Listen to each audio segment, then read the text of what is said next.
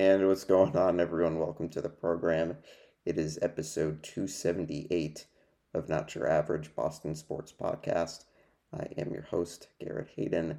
As always, you can listen to the program on Apple Podcasts and on Spotify, and you can follow our social pages on Twitter, Twitter X, and Facebook. Great to be back with you folks. I know the schedule continues to be a little bit weird, but we are back with you folks today, Friday. May have noticed from the social pages, got a little bit of a different schedule for the next couple of days. We'll be doing one of these today, another episode on Monday, and we'll hopefully be getting back to a regular schedule the week of October 9th. So excited to be back. For those of you that have not already, you can listen to the most recent Guest Friday, which we posted last Tuesday. Conversation with Ty Anderson from 98.5, covers the Bruins. It was a great conversation. Great to finally get that conversation. It was something in the works for quite a while, but great to get Ty on the podcast. You can listen to that if you'd like. And yeah, I think we're gonna get right into it. It's kind of an interesting time with the sports teams. You got two pro teams getting ready for their season. The season long run that hopefully for one of the two teams in particular can end up in a championship. And then you got one team's season is pretty much over. Kind of a disappointing year, but maybe some things to look forward to for the future, and then we got a football team with a pretty interesting game on Sunday in Dallas. So we are going to start with the Patriots, obviously. Today being Friday, it's, it probably won't spend too much time on last Sunday's game, week 3 against the Jets, but, I think the important thing from that game is the Patriots are on the board. Get the win, 1-2, and I think it obviously was not the prettiest game. I think clearly when you're going up against a team that has a very good defense like the Jets, you're going to take whatever you can get offensively. And I think, honestly, for the most part, the Patriots played a pretty decent offensive game. 13 points is not great, but I think against that elite defense that I think is probably a top 5 in the league, you're going to take that, and yes, Zach Wilson's the quarterback for the Jets, and yes, Zach Wilson is not exactly very good, so it's, a win that is a win, and I think with this team, the way that, the previous 2 weeks had gone, games that you felt like you really had a chance to win, and you came up short, getting a win any way it looks is fine. And I think, finally kind of seeing your hard work paying off. I think losing the first 2 games, it was hard to say, oh, okay, things are working a lot better. The results are different, because they weren't. The results were the same. You lost the first 2 games. You lost the first 2 games in a similar way that you lost games last year. And so I think it was hard to come out of those games thinking, oh, okay, we're really on the right track. And I think seeing a win, getting a win, that then validates the work that you're doing. So I think that, again, not the prettiest of wins. You probably should always beat a team like the Jets with a quarterback like that. But I think, hey, it's a great defense. You got to win. And I think, you were able to finally get the run game going. The team gained, I think, over 150 yards rushing, which is huge. I think that that's kind of what we were looking for in those first 2 games, and it kind of never really got going. But, 157 yards on the ground, and I think, that is a good sign. I think that's a good sign that maybe the blocking on the offensive line is a little bit better. Zeke Elliott, I think, really had his best game as a Patriot. It really wasn't close.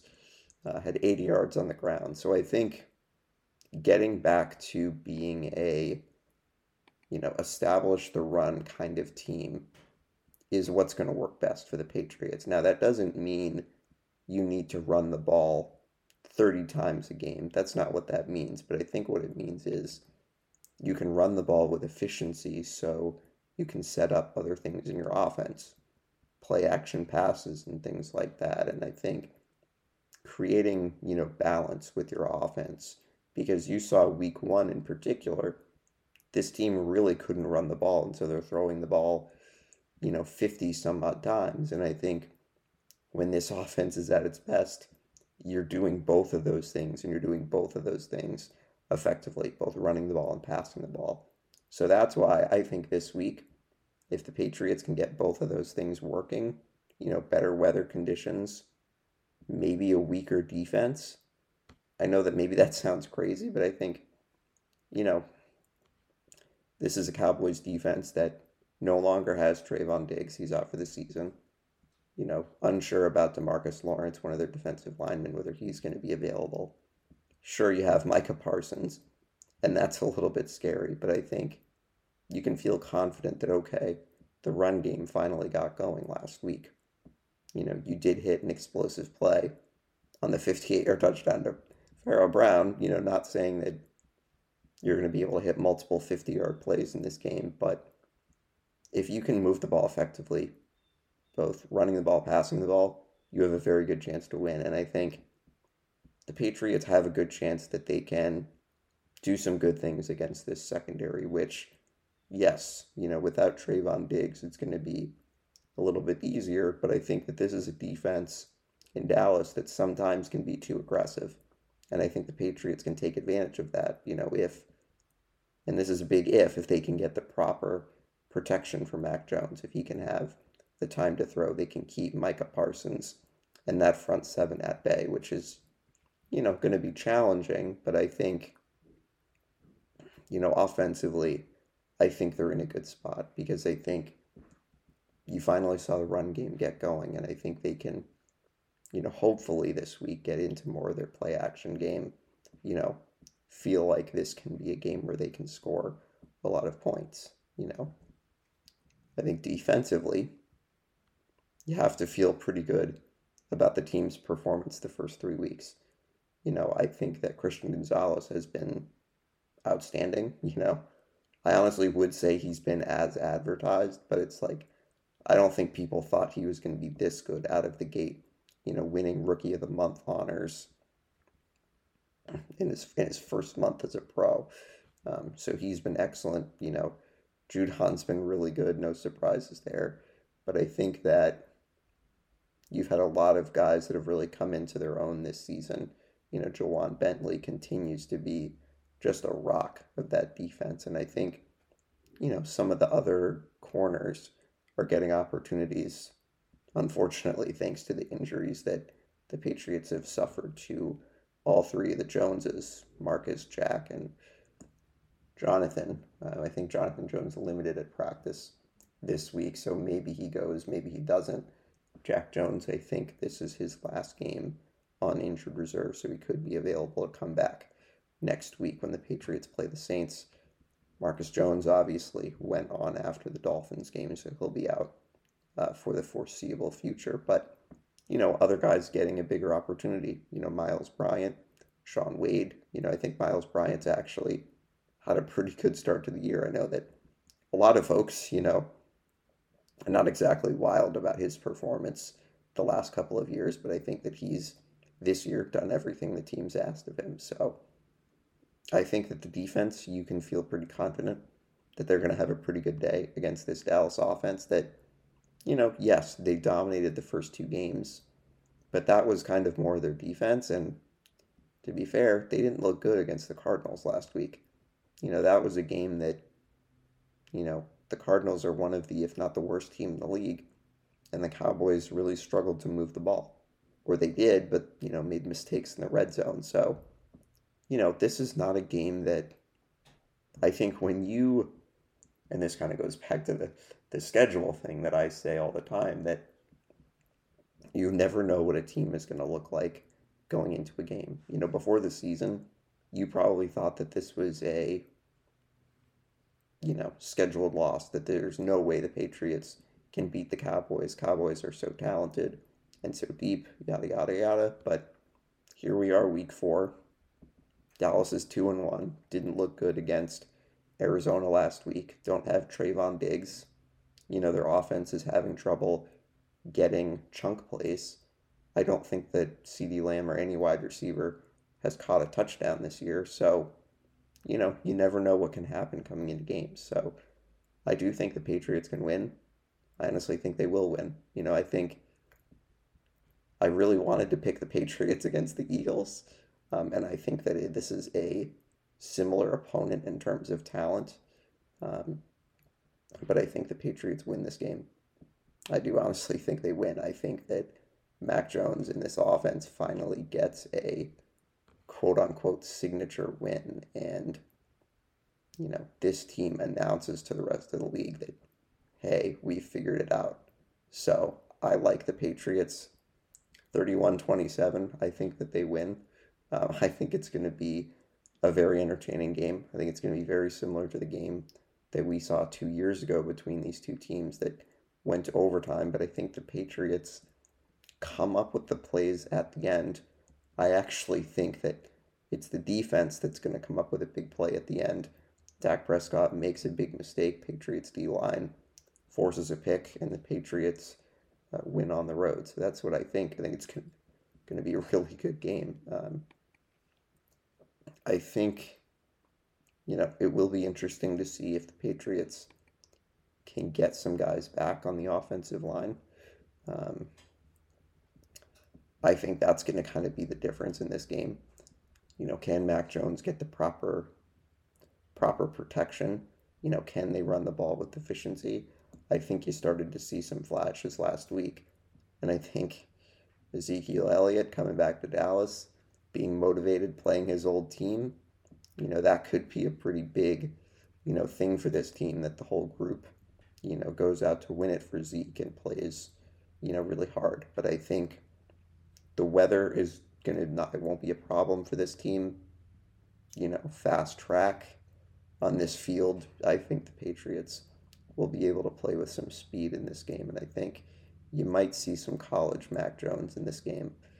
This is a place that I think really could get Mac going, and I think, honestly, he's had a pretty good start to the year. He is, I believe, is top 10 in the league in passing touchdowns and passing yards, so I think expect him to have a pretty good day in this game. I think that, Dallas is a team that I think losing Trayvon Diggs is a bigger loss than people think. I think that the Patriots can absolutely take advantage of some of those guys in the secondary. I mean, yes, Stephon Gilmore is still there. He can still play, but I think this is a team that is primed for a lot of points. So I like the Patriots to win, although I wouldn't be surprised if Dallas won. I think that clearly with the talent level that the Cowboys have, they're, a threat to win any game against any team. But I think this is the week the Patriots finally are able to put it together offensively. And you see an offense that can be able to perform on all cylinders, running the ball, throwing the ball. I'm curious about special teams this week. I think that so far things have been pretty good for Chad Ryland. I know he missed a couple field goals against the Jets. Not great weather conditions, a couple high snaps. But I think, he and Bryce Behringer have been really solid. Punt returning it's kind of going to be sort of a committee thing, I think, with Marcus Jones being out. But I think, you got Peppers back there, you got Douglas back there, Miles Bryant. You got a couple different guys that are able to return kicks and punts. Ty Montgomery you could probably throw in there for kickoffs as well. But I think you're going to see a really, really good game.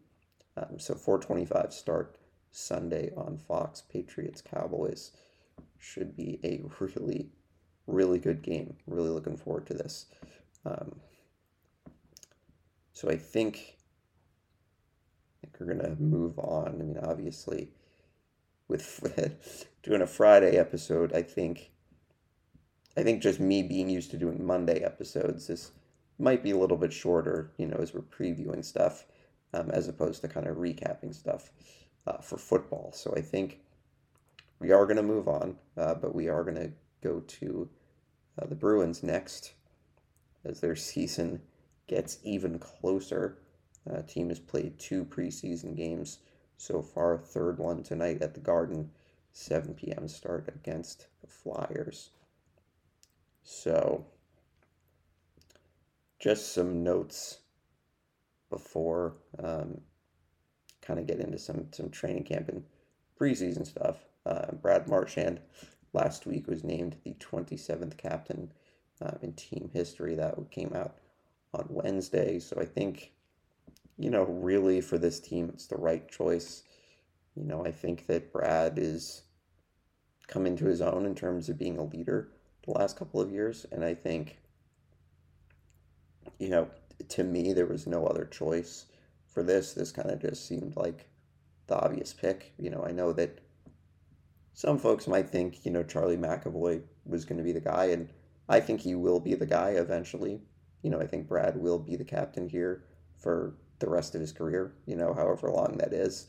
And I do think Charlie's the next guy, but I think for this group, going through the kind of leadership changes, losing Bergeron, losing Krejci, I think that, it kind of is the next logical step to go to someone like Marchand, who's now, I think, the longest tenured player on this team, has gone through, not even just this past summer, but I think, losing Chara, losing Krug, losing Rask, losing some of those guys, Brad's kind of that last guy of the old guard. So I think, and I've said this probably multiple times, I think with this team, it doesn't really matter who the captain is because I think that they're all able to chip in and be leaders to, the group, the young guys. And I think it's especially important this season. But I think, you have a great leadership core here anyway. With Marchand, with Coyle, with Pasternak, with DeBrusk, with Carlo, all these different guys that have been around and, have seen guys like Bergeron and like Krejci, go to work with the professionalism that they have. And I think that they've seen that and they know kind of what the expectation is. So I think it's a great decision. It's really the only decision here.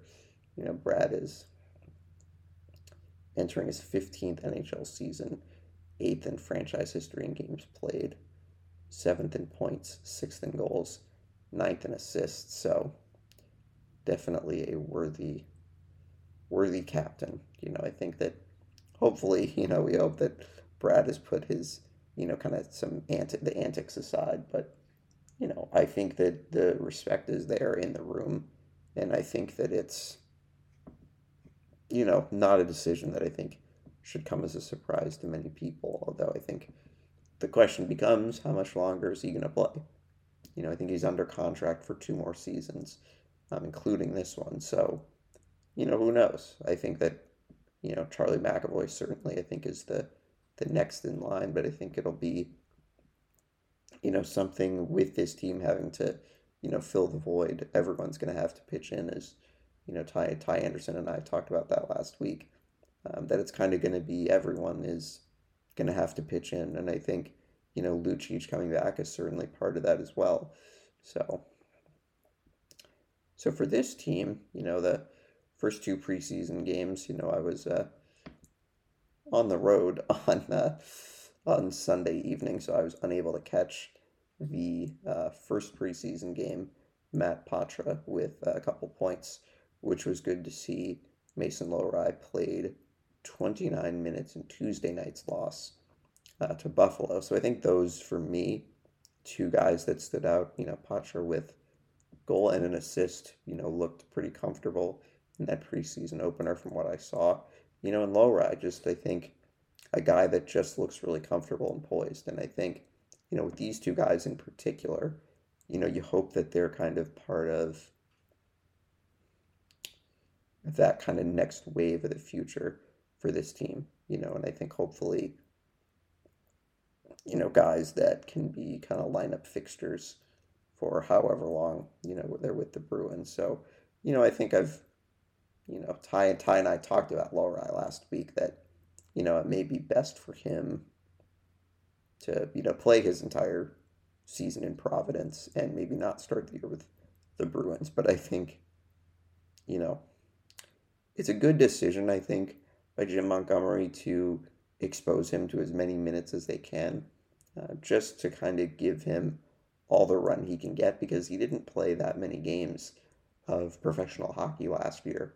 I think played 5 regular season games and like 3 or 4 postseason games. So I think him getting to see as many minutes as possible, I think, is great for his development because it's, low pressure types of games.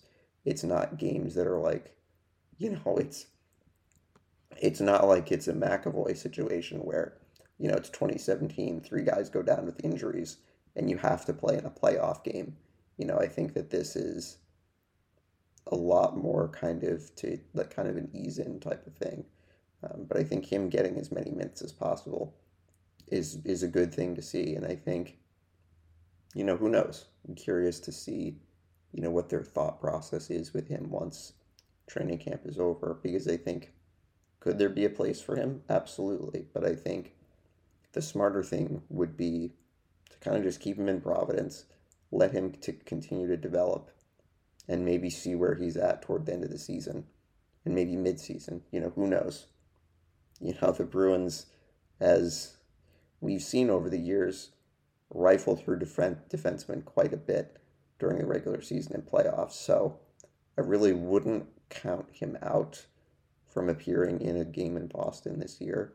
But I would think the plan is to keep him in Providence unless, something crazy happens.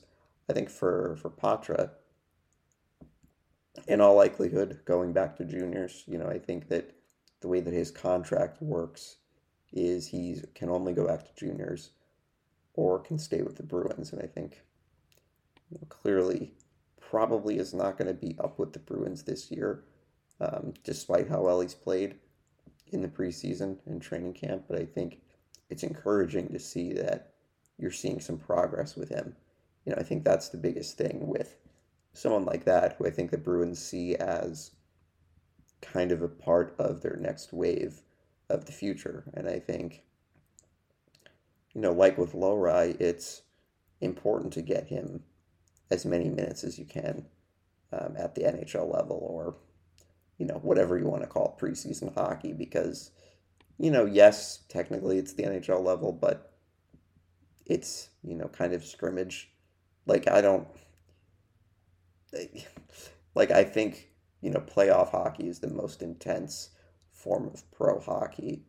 Then you got your regular season, then you got your, preseason and, games that I don't want to say don't matter because they do matter, but, games that don't have bearing in, standings or anything like that. But I think it's good to see him getting some minutes, survived the first round of roster cuts. No one really surprising in that first round. I think there were 8 guys that were sent to Providence. So, he'll stick around and will actually play tonight. Both guys actually will play in the preseason game tonight against the Flyers. Couple familiar faces will also be playing. Brad Marchand, David Pastrnak, Pavel Zacha, AJ Greer, Danton Heinen, Jacob Lauko, Lindholm, Lowry, and McAvoy and Shattenkirk and Linus Olmark. So get a couple regulars in there, a couple of other kind of roster bubble younger guys. Patra, obviously, as you mentioned, Brett Harrison will play. Merkulov, Alex Chason will be playing tonight as well. So, opportunity for a couple of those guys on the professional tryouts and on like the roster bubble, a chance for those guys to show what they can do. So I think, kind of a bigger picture with this team. I do expect them to compete. Ty Anderson and I kind of talked about it that, the division may not be as tough as it is in most years. And, ironically, it may have just gotten a little bit easier with news yesterday that Andre Vasilevsky for the Lightning is undergoing surgery and will miss approximately the first 2 months of the season. So, I think that,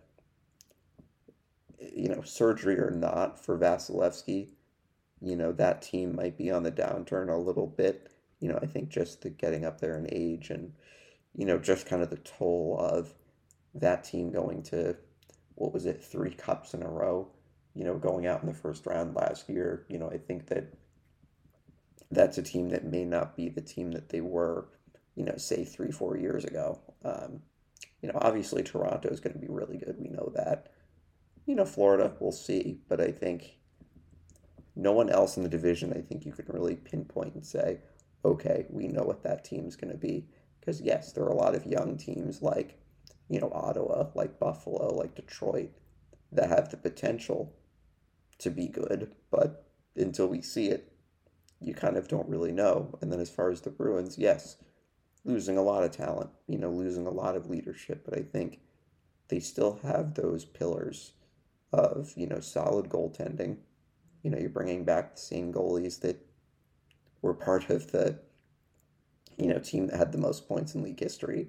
You're bringing back mostly the same group of defensemen, with McAvoy, with Lindholm, who's now fully healthy, Carlo, and you got a forward group with Pastrnak, Marchand, Zacha, DeBrusk, Charlie Coyle. You got some guys that are good quality players. So, yes, there will be a drop off because they're not going to score as many points they're not going to have as many points as they did last year. It's just not going to happen. So, yes, there will be some regression, but I still don't think it's crazy for this team to, or for people to think that this team could get 100 points and be in a wild card spot, or dare I say, even be top 3 in the division. I really don't think it's that crazy. So, yes, there will be a drop off, and it's not really much of a controversial take to say that the Bruins are not going to be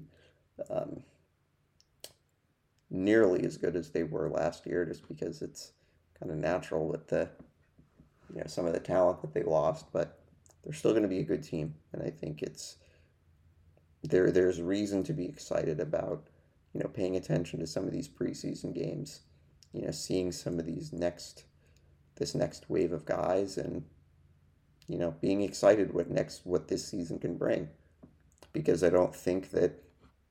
think for the first time in a very long time, there's not like these Stanley Cup or bust expectations.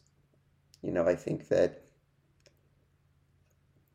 the expectations for this group are, be a competitive team, get back to the playoffs, and, I think it's a reasonable goal. I think whenever, Bergeron, Krejci were around the last couple of years, you kind of had this mentality that, okay, is this year the last year? Is this year the last year?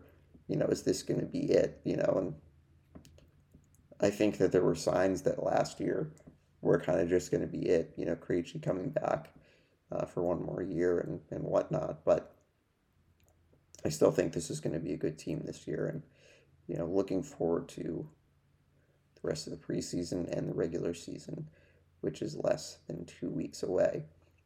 So the Bruins have 4 more preseason games. They will play tonight in Boston against Philadelphia, and then they will play on Monday night in Philadelphia, and then Tuesday night back in Boston against the Capitals, and then next Thursday they will have their preseason finale at Madison Square Garden against the Rangers, and then obviously season opener October 11th, Wednesday night, against the Blackhawks at TD Garden. So I think that is going to do it. We're going to move over to the poor Red Sox, who are 3 games left to go before the season, and it's continues to be a pretty disappointing end of the summer or end of the season for this team. That not too long ago, we're 8 games over 500. We're 69-61 and have gone 7-22 and have completely nosedived. And yeah, things have gone from bad to worse, and now it's kind of just, can we just finish the season? I think that's kind of what the theme is the last couple of games. Yes, you have a couple of young guys that are getting into games and getting opportunities. Rafaela, Wilyer Abreu in particular, not playing too bad, getting some at-bats and some chances. But, I think it's difficult because going into the season, I think a lot of people kind of expected that this was the kind of season that they were going to have, that they were going to be around 500. I think that some of us, the people that like to be optimistic, including myself, thought that this team had an outside chance to win 90 games and be a playoff team. But I think kind of just realized it just wasn't going to come together. The injuries hit, the starting pitching wasn't good enough at times this season. And,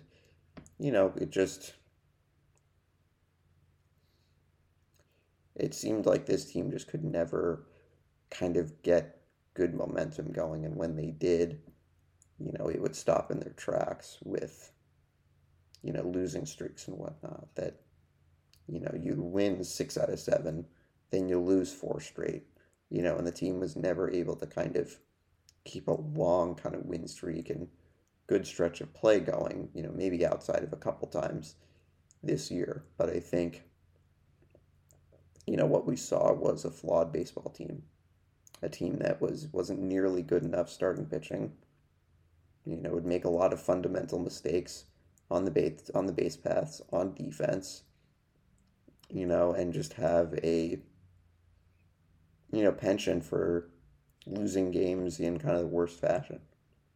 And I think it just was never a group of players that really came together, and they tried. There were guys that definitely tried. I think you look at someone like Justin Turner, who had a tremendous season. 23 home runs, 96 RBIs, was, third on the team in home runs, second in RBIs. Rafael Devers had, I think pretty on par with a type of season we would expect. I do think Turner was very good, and I think at times was their best offensive player. But I think, you had some disappointments. Jarren Duran, for the first time in his career, I thought really looked comfortable, and then, got hurt. Casas, I think, was a pleasant surprise. I thought the season he had was great, and I think you hope that he can build off of that. Yoshida, I think, was pretty solid at times. I think maybe left a little bit to be desired, but I think the way that he was able to, be comfortable against major league hitting, was a positive. But someone like Verdugo was very disappointing post kind of all-star break for him. And I'm just not really sure what the issue was, low effort or whatever, but I can't really see him returning to this team next year. It was good to see Trevor Story return and kind of get back to being that really good defensive player, although he kind of has not gotten into a rhythm offensively. Hard to expect when he's only played 40 games this year, but I think that he's a guy that they desperately need to figure it out at the plate, because that contract is starting to not look very smart, so you hope that he can figure it out. I think that someone like Connor Wong was decent, had his moments. I think is a better defensive catcher than people thought. gave you a little bit at the plate at times. But, I think there still are a lot of questions with this team, particularly pitching wise. And I think that, as much as Alex Cora said yesterday and, said something about Chris Sale being the opening day starter, I just hope that that doesn't mean that they're thinking that he can be a front of the rotation guy because he's like not that pitcher anymore. And so I just would hope that they're smart in terms of addressing the pitching staff this offseason because the starting pitching is kind of one of the most important spots on the team. And outside of Brian Bayo, who at times was solid but at times struggled, you kind of need a little bit more. You need more than Tanner Houck, Cutter Crawford, and Paxton, Whitlock, whoever. Kluber, that signing was a disaster. So you know this team needs to, I think, get back to being a team that can be relied upon to pitch deep into games, because I think the bullpen, as we saw, was really good this year. Chris Martin, fantastic signing at a 1.05 ERA. Kenley Jansen with 29 saves this year, and I thought looked pretty good at times. I think that it kind of all comes down to the starting pitching, and I think improving the defense, improving, the fundamental errors.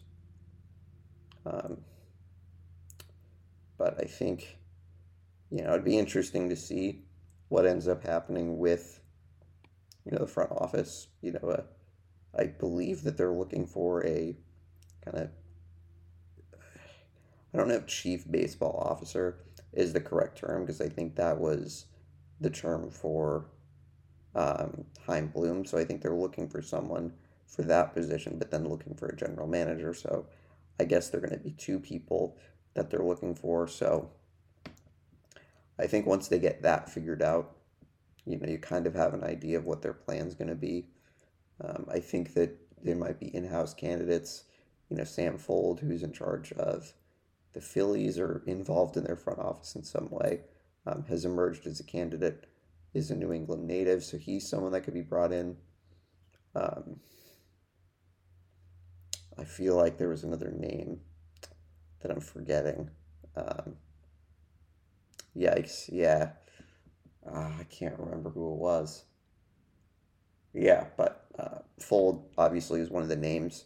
Eddie Romero, who's involved in the team's front office at the moment, I think is also another candidate for one of those positions. So, you just hope that they can have the resources necessary to try to kind of revamp this pitching staff. I think that you have some solid pieces on this team.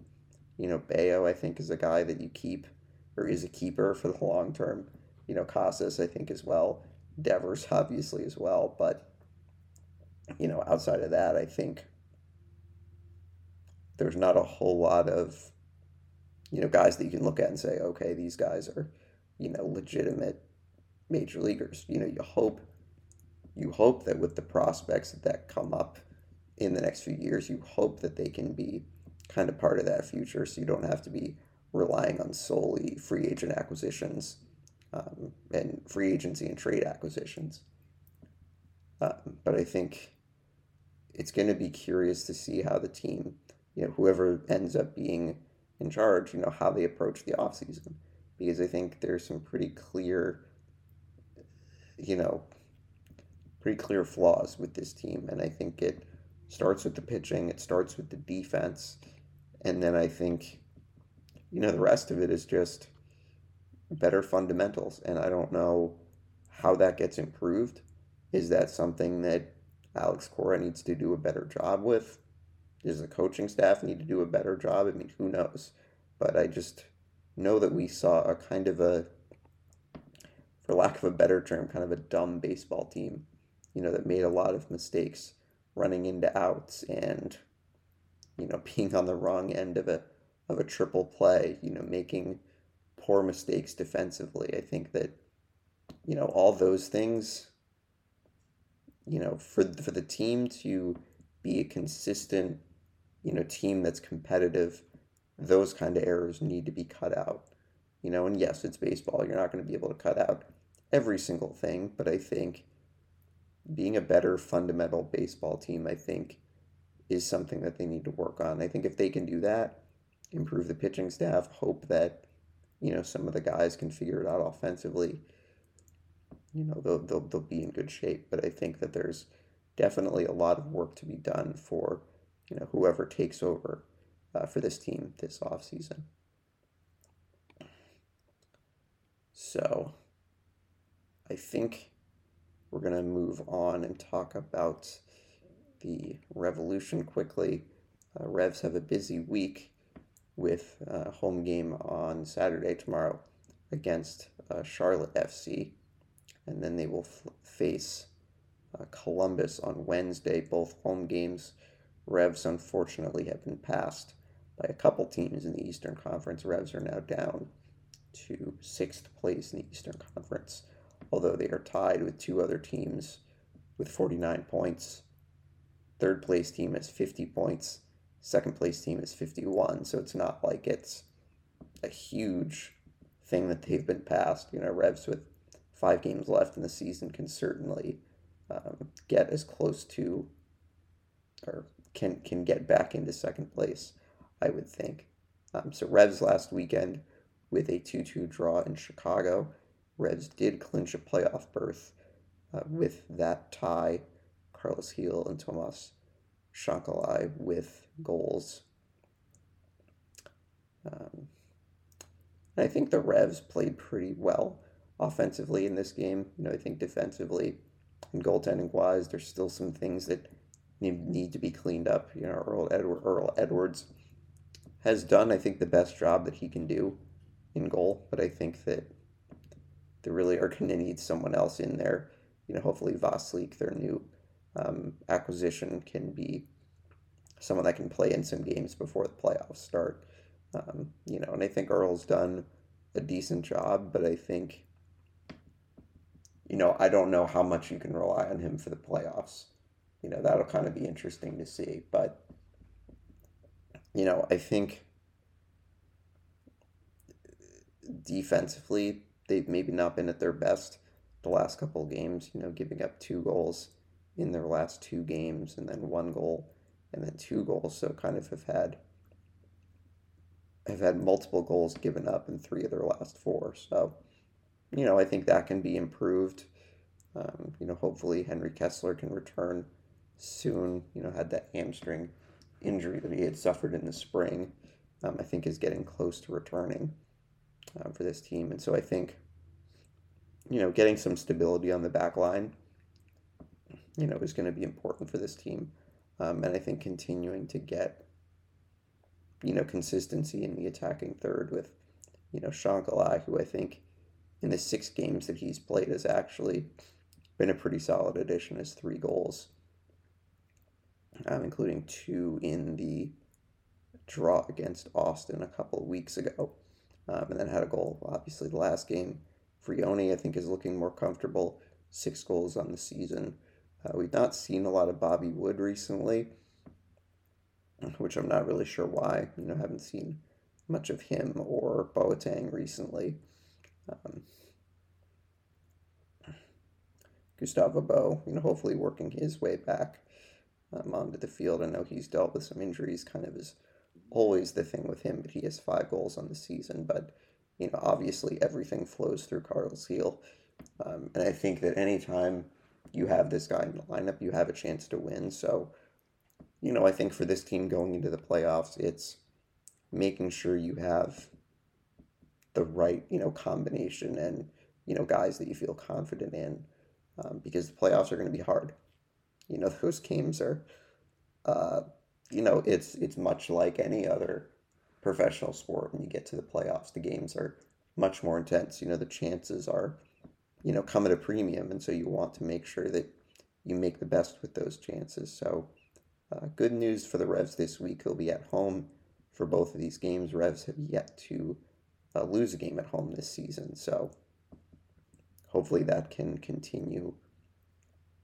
Charlotte kind of near the bottom of the Eastern Conference standings, and then Columbus, one of the teams that has passed the Revs in the standings. So that will be a pretty good matchup for the Revs, and then they close out the season on the road for 2 of their last 3. So Revs Charlotte this week, or tomorrow, I should say, and then the Columbus game is Wednesday night. Both of those home games, both of those starts at 7:30. So as I said, 5 games left for this team for the rest of the regular season. Then we'll get to the playoffs, which thankfully the Revs are in, clinched a playoff berth, so we'll just see where they end up being seated. So I think we're going to move on, talk a little bit about the Celtics. Yes, there is finally some actual news we can talk about the Celtics signing Lamar Stevens to a contract. So he had been in Boston for a workout a couple of months ago. So Celtics end up giving him a contract, played with the Cavaliers last season. Not much of a shooter, not much of an offensive game, shot 31% from 3 last season, but a very good, versatile defender. So I'm curious about what his minutes look like, because I think clearly the top guys are still going to be the top guys. You think about the starters, Robert Williams, Al Horford, the Jays, Porzingis, Derek White, Brogdon, assuming that he's still with the team once the season starts, and Pritchard. But I think there'll be opportunities for both Lamar Stevens and O'Shea Brissett, who the Celtics had signed in July.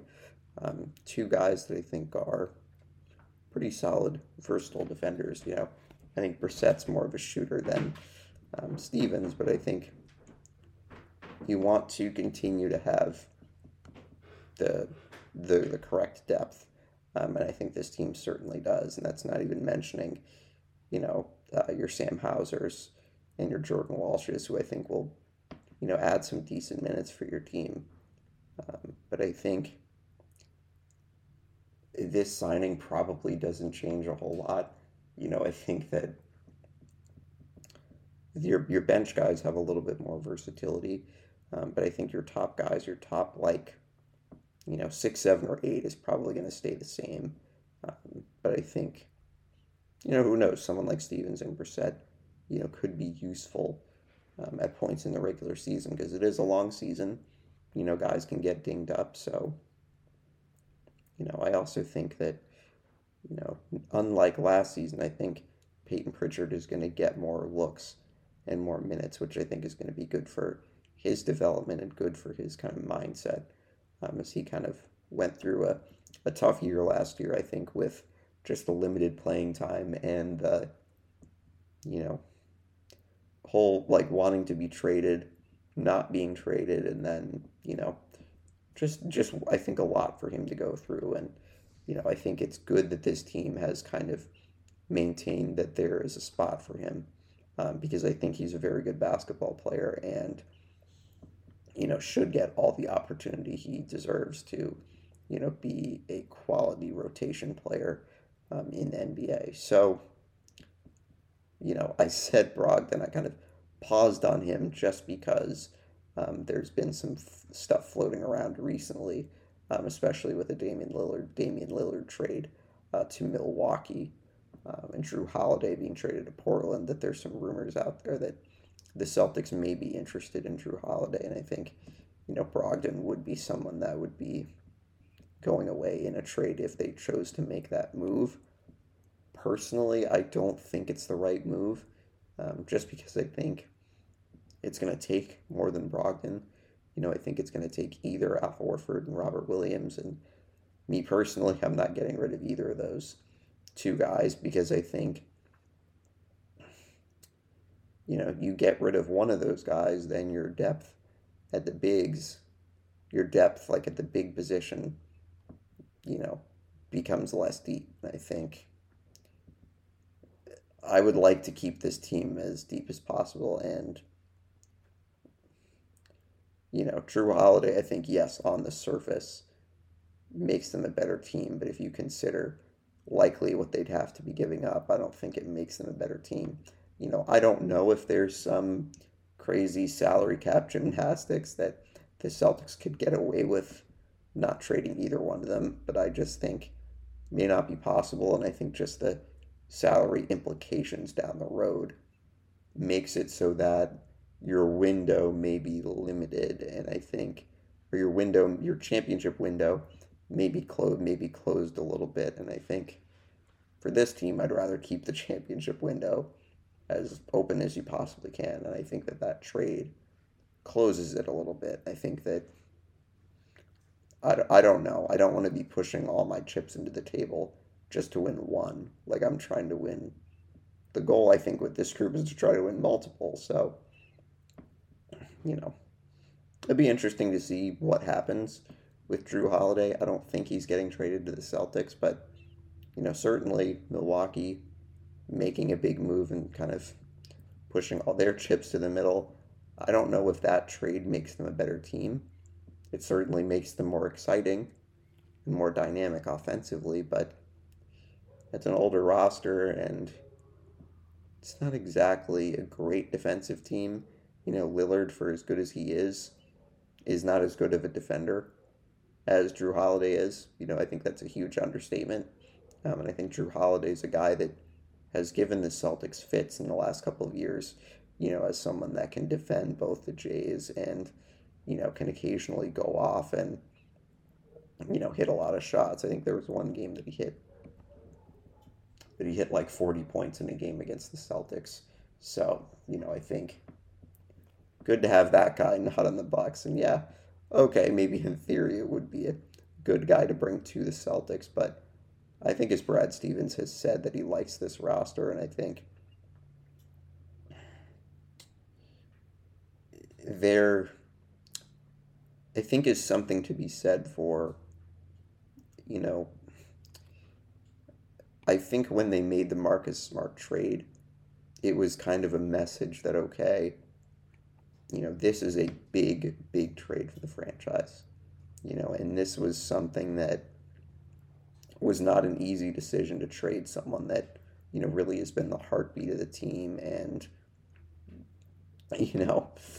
when you ask some people, he's a fan favorite, but I think, just knowing that you traded someone that was a big part of what you wanted to try to accomplish.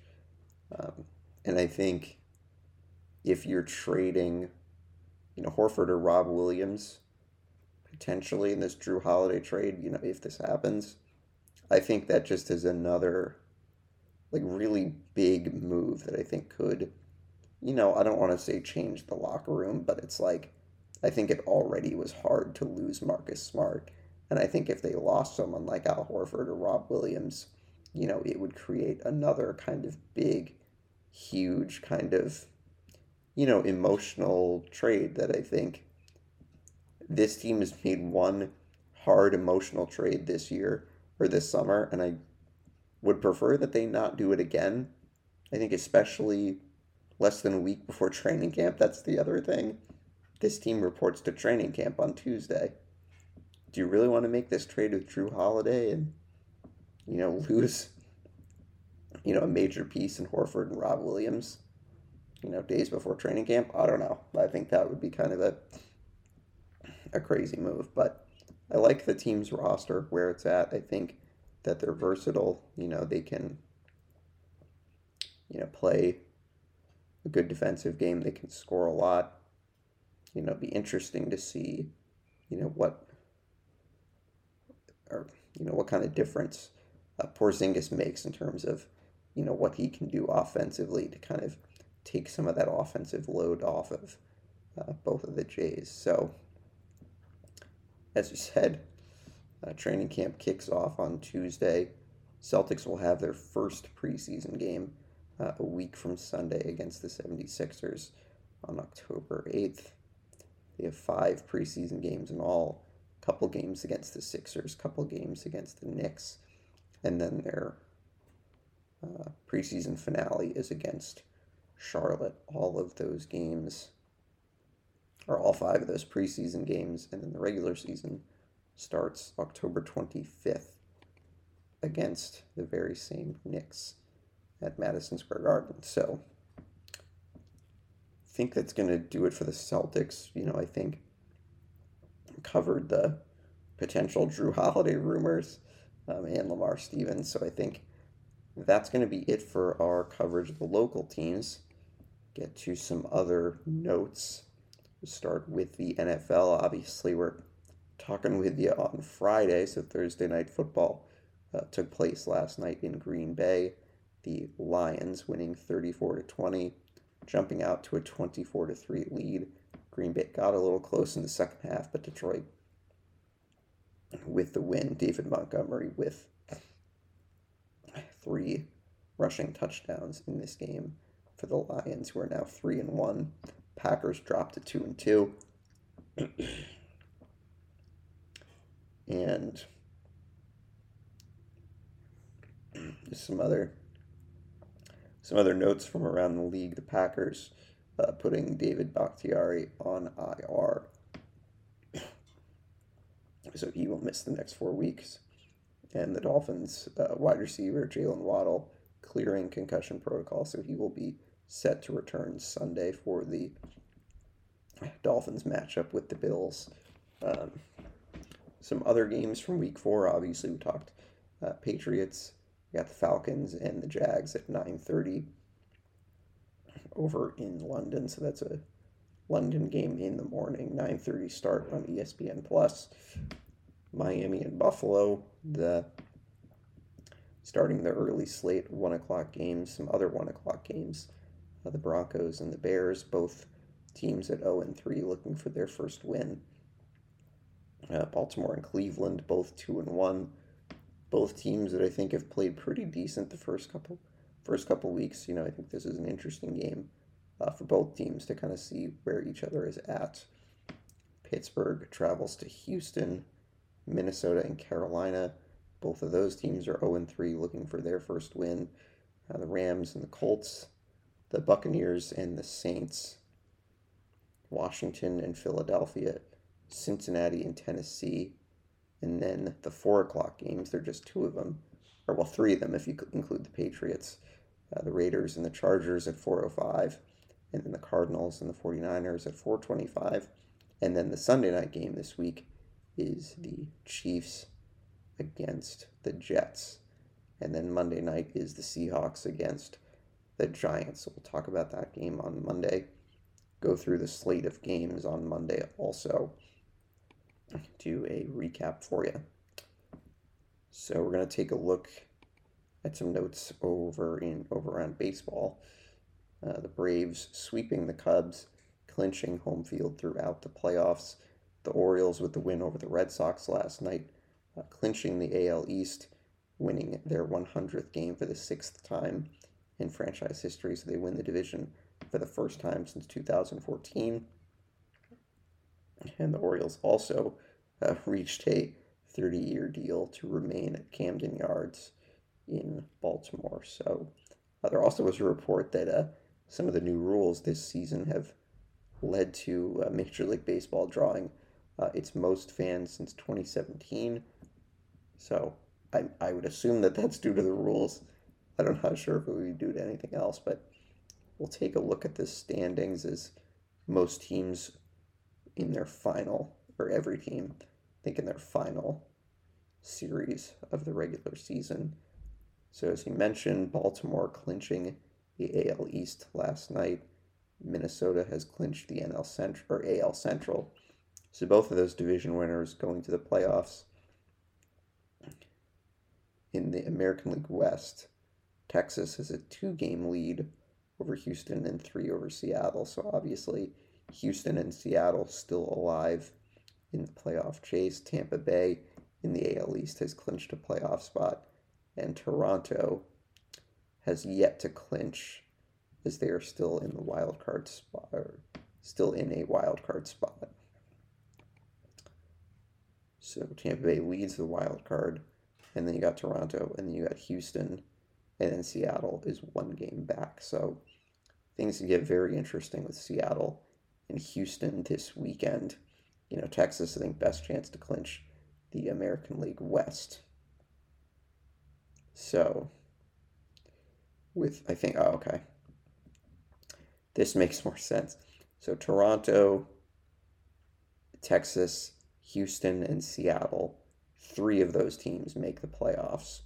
2 of those teams will be wild card teams, and then another team will be the American League West winner. And then, obviously, one team is going home. It kind of looks like it's Seattle at the moment, as they're 3 games back in the division, but they're only 1 back in the wild card. So, Houston with 2 games to go, Seattle with 3. So it'll be interesting to watch and see what happens. In the National League, Atlanta clinching the East, Milwaukee clinched the Central, and the Dodgers clinching the West. So nothing to report there in the divisions. In the wild card, Philadelphia leads in the wild card. They've clinched a playoff spot, so they'll be locked in to that first wild card position. And then the Cardinals in the second spot with the Marlins in third. Cubs are a half game back. Reds are a game and a half. And then the Padres are 3.5. So a couple of those teams still alive. So I believe how it works is the top 2 or the division winners with the best, the division winners with the best 2 records get a bye, and then the other 4 teams compete in the best of 3 wild card series. So as it stands right now, it would be Baltimore and Texas getting the byes, and then I believe it would be then Minnesota against Houston, and then Texas against Tampa Bay. Maybe that's confusing. Or no, one team gets a bye, because they're 3 to. Okay, I don't know. We will discuss this on Monday, because that's the easiest thing to do. Just wait for it all to get figured out. I don't know why I'm trying to make this more difficult than it needs to be. But yeah, we will wait Monday and give you the full standings. Give you the full final standings, and then preview the wild card series, the best of 3 wild card series, which will be fun to watch. So we'll jump over to some hockey notes. Obviously, as you mentioned, Andrei Vasilevsky for the Lightning will be out for 2 months as he recovers from, I think, a herniated disc in his back. Mikhail Backlund getting a 2-year extension from the Flames and will be their new captain. And Connor Bedard looking pretty good for the Blackhawks in his preseason debut last night. He's going to be pretty exciting to watch. And the Bruins will get a look at him pretty early in his second professional game at the Garden on October 11th. And Corey Schneider, the former Canucks and Devils goalie, announced his retirement from the NHL. So obviously Bruins and Flyers tonight, 7 o'clock start on NESN Plus and NHL Network. So I think get into some NBA.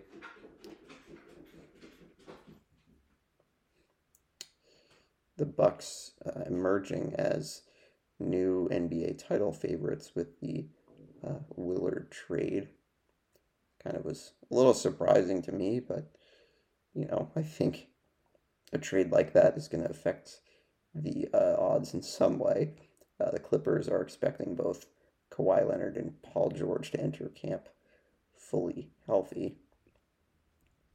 And training camps open up this week. I think NBA teams' media days will be on Monday, so it'll be interesting to kind of see what happens with that.